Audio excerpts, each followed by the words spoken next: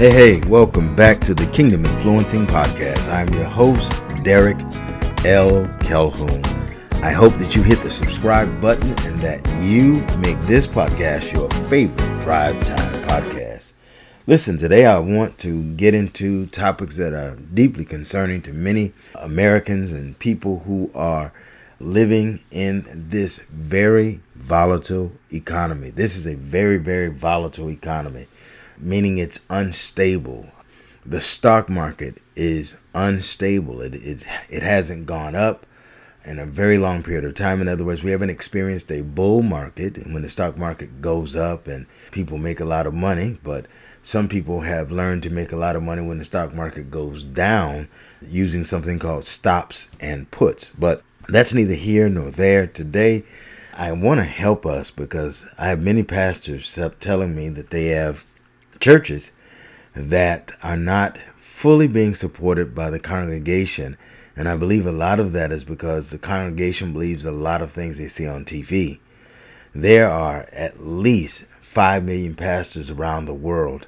And the few pastors that you see on television, when there were some popular shows that came out, the pastors of LA, the pastors of Atlanta, and so on and so forth, that's wonderful. But that is a very, very, very, very small percentage of people. As a matter of fact, churches that are called mega churches are rare. The average church in America is about 50 people or less. Let me say that again.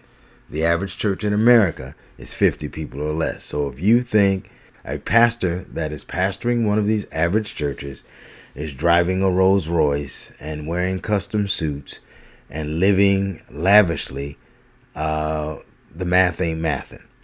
So what I want to do is give consideration to what we're supposed to do as members of the body of Christ, as members of respective churches, so that at least we will be able to do some of the things that are expected of us, not by the pastor, not by the leaders, not by the trustees or deacons, but by God. As a matter of fact, the Bible for many, many years was the most trusted book in business schools in every Ivy League school in America. So you're talking about Harvard, Yale, so on and so forth. People use the Bible as a book and a guide for proper business etiquette. Let me go to an article written by Cheryl Nance Nash. It's simply entitled, "Is the Bible the Ultimate Financial Guide?" And it was in Forbes magazine, and you can look it up under Leadership, May 24th, 2012. It starts off just with this. Grandage is a co-founder with former New York Giants player Lee Ralston of Trinity Financial Sports Entertainment and Management Company, a firm that specializes in offering guidance from a Christian perspective to professional athletes and celebrities. He says the answers to all sorts of money issues can be found in the good book. "I get my financial guidance from the Bible," says Grandage, author of Confessions of a Wall Street Whiz Kid, in a prepared statement. "Money and possessions are the second most referenced topic in the Bible. Money is mentioned more than 800 times, and the message is clear. Nowhere in the scripture is debt viewed in a positive way." Grandage, who says his years as a highly successful Wall Street stockbroker left him spiritually depleted and clinically depressed, says the Bible is an excellent financial advisor, whether or not you're religious. The writers of the Bible anticipated the problems we would have with money and possessions. There are more than 2,000 references, he says. Our whole culture is now built on the premise that we have to have more money and more stuff to feel happy and secure. Public storage is the poster child for what's wrong with America. We have too much stuff because we bought in to the myth fabricated by Wall Street and Madison Avenue that more stuff equals more happiness. I'm going to finish the article, but I was recently looking at a post that talked about Steve Jobs when he was on his deathbed at, I think, 56 years of age. His net worth was $7 billion. And he began to reflect on life. And he talked about He's made a statement like whether a clock is worth $300 or you bought the clock for $30, it still tells the same time. If you bought a used car for $2,000 or a brand new car for $150,000, at the end of the day, they both can get you to the same destination. And so we have to be clear not to build our hopes on the possession of money as a means of happiness, or the possession of money as a means of security. Because there was a rich man in the Bible who had a lot of money, and the Lord simply came to him one day when he was going to go build a city. He said, I'm going to build myself a city. And the Lord said, fool, this day thy soul is required of thee. So he never got the opportunity to spend all of that money that he worked so hard for. So it's not about making money as much as it is what you do with money. It's not about how much money you make. There was a book called Master Your Money written by Ron Blue many years ago, I believe around 1992. And in it, there was this article, or at least this portion of the book, that talked about a family that never made more than $19,000 a year. But they paid their tithes. They lived within their means. Let me say that again. We have to live within our means. And he invested a portion of his money into a small trucking company at the leading of the Lord, the leading of the Holy Spirit. When he got ready to retire, that trucking company blew up in such a way that when he retired, to his chagrin, he was a millionaire based on those small incremental investments that he made over the course of his 30-year work career. What am I saying? Be obedient to God. Do what God is telling you to do. Pay your tithes. Pay your offering. Pay your bills. Owe no man nothing but love. And watch God show you how to magnify the little that you have. Use what you have. God anticipates that. He expects that. So let me go back to this article. I'll pick up where I left off. We have too much stuff because we have bought into the myth fabricated by Wall Street and Madison Avenue that more stuff equals more happiness. He adds, that's the total opposite of the truth and the opposite of what it says in the Bible. What's Grandage's number one most important biblical rule of finance? God owns everything. You may have bought the house, but he gave you the money to buy it, so it is his. Even if you don't buy into that, he gave you the ability to make the money, so it's his. Well, if you don't buy into that, he gave you life so that you can make the money, and it's his. So any way you slice it, whatever we own belongs to God.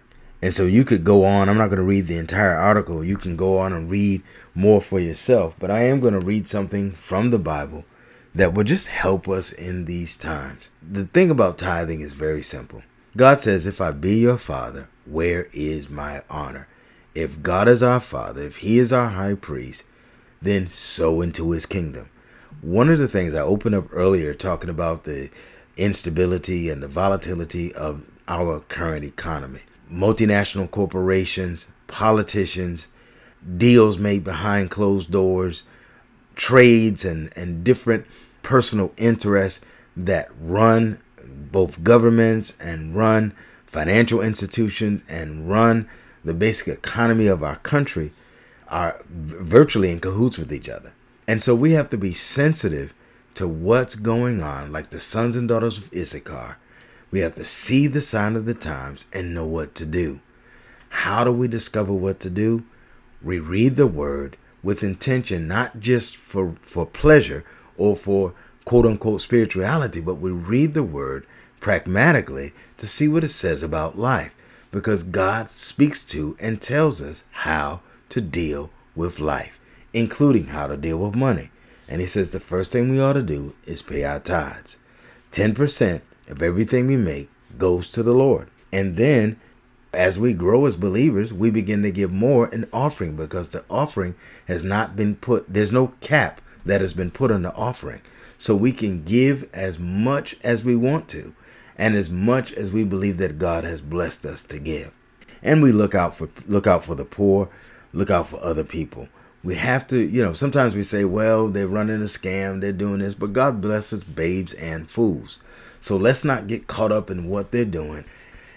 My thing is, if I'm riding in the car and I see someone that's homeless and I feel led, I'm going to sow, regardless of what scam or game they may be playing, because I know that the money doesn't belong to me, and God blesses both babes and fools. Okay? So here's a scripture that is very, very powerful. I hope you read it on your own. Let's look at Luke chapter 19, and we're going to begin quickly at verse 11. Now, as they heard these things, he spoke another parable, because he was near Jerusalem, and because they thought the kingdom of God would appear immediately. Now, Jesus spoke in parables. These were stories that he would tell people to help them to understand both the word of God and the kingdom of God. All right. So let's begin to understand the operations that should persist in the earth amongst believers based on the kingdom of God. He was near Jerusalem because they thought the kingdom of God would appear immediately. Therefore, he said, a certain nobleman went into a far country to receive for himself a kingdom and to return. So he called 10 of his servants, delivered to them 10 minas, and said to them, do business till I come. The King James Version says, occupy until I come, which in the Greek is pragmatic for use what you have, do what you're going to do. It's almost like do the work of a banker, invest what I've given you. But his citizens hated him and sent a delegation after him, saying, we will not have this man to reign over us. And so it was that when he returned, having received the kingdom, he then commanded these servants to whom he had given the money to be called to him, that he might know how much every man had gained, listen to this word, by trading. Then came the first, saying, Master, your mina has earned 10 minas. And he said to him, well done, good servant, because you were faithful in very little, have authority over 10 cities. And the second came, saying, Master, your mina has earned 5 minas. Likewise, he said to him, you also be over 5 cities. Then another came, saying, Master, here's your mina, which I had kept put away in a handkerchief. For I feared you, because you are an austere man. You collect what you did not deposit, and reap what you did not sow. And he said to him, out of your mouth I will judge you, wicked servant. You knew that I was an austere man, collecting what I did not deposit, and reaping what I did not sow. Why then did you not put my money in the bank, that at my coming I might have collected it with interest? Do you see here that God expects the person who is given something to, even if it's one thing, to invest that thing, to expand that thing, to reproduce that thing, to multiply that thing, to make it more than it was. Whether you put it in a bank, whether you put it in investments, whether you invest in yourself, use the money in such a way that it brings glory to God, because you don't return to him what he gave to you. Are you catching this? Why then did you not put my money in the bank, verse 23, that at my coming I might have collected it with interest? And he said to those who stood by, take the mina from him and give it to him who has 10 minas. But they said to him, Master, he has 10 minas. For I say to you that to everyone who has will be given, and from him who does not have, even what he has will be taken away from him. But bring here those enemies of mine who did not want me to reign over them, and slay them before me. And so that's essentially like people today who don't want to believe in God, don't want to read the Bible, don't even think that God exists, or think they have to answer to God. Well, we're all going to answer to God. Every knee shall bow and every tongue shall confess that Jesus Christ is Lord. And so at the coming of his return, or when we see him face to face, we need to give account of the stewardship that we had over the things and possessions that he gave us. So we look at the Bible so that we don't make the mistake of trying to create our own form of stewardship. Stewardship is the management of God's word, which teaches us how to manage God's resources. You have been listening to the Kingdom Influencing Podcast. I am your host, Derek L. Calhoun. May you be blessed, and may you go and influence the nations. God bless.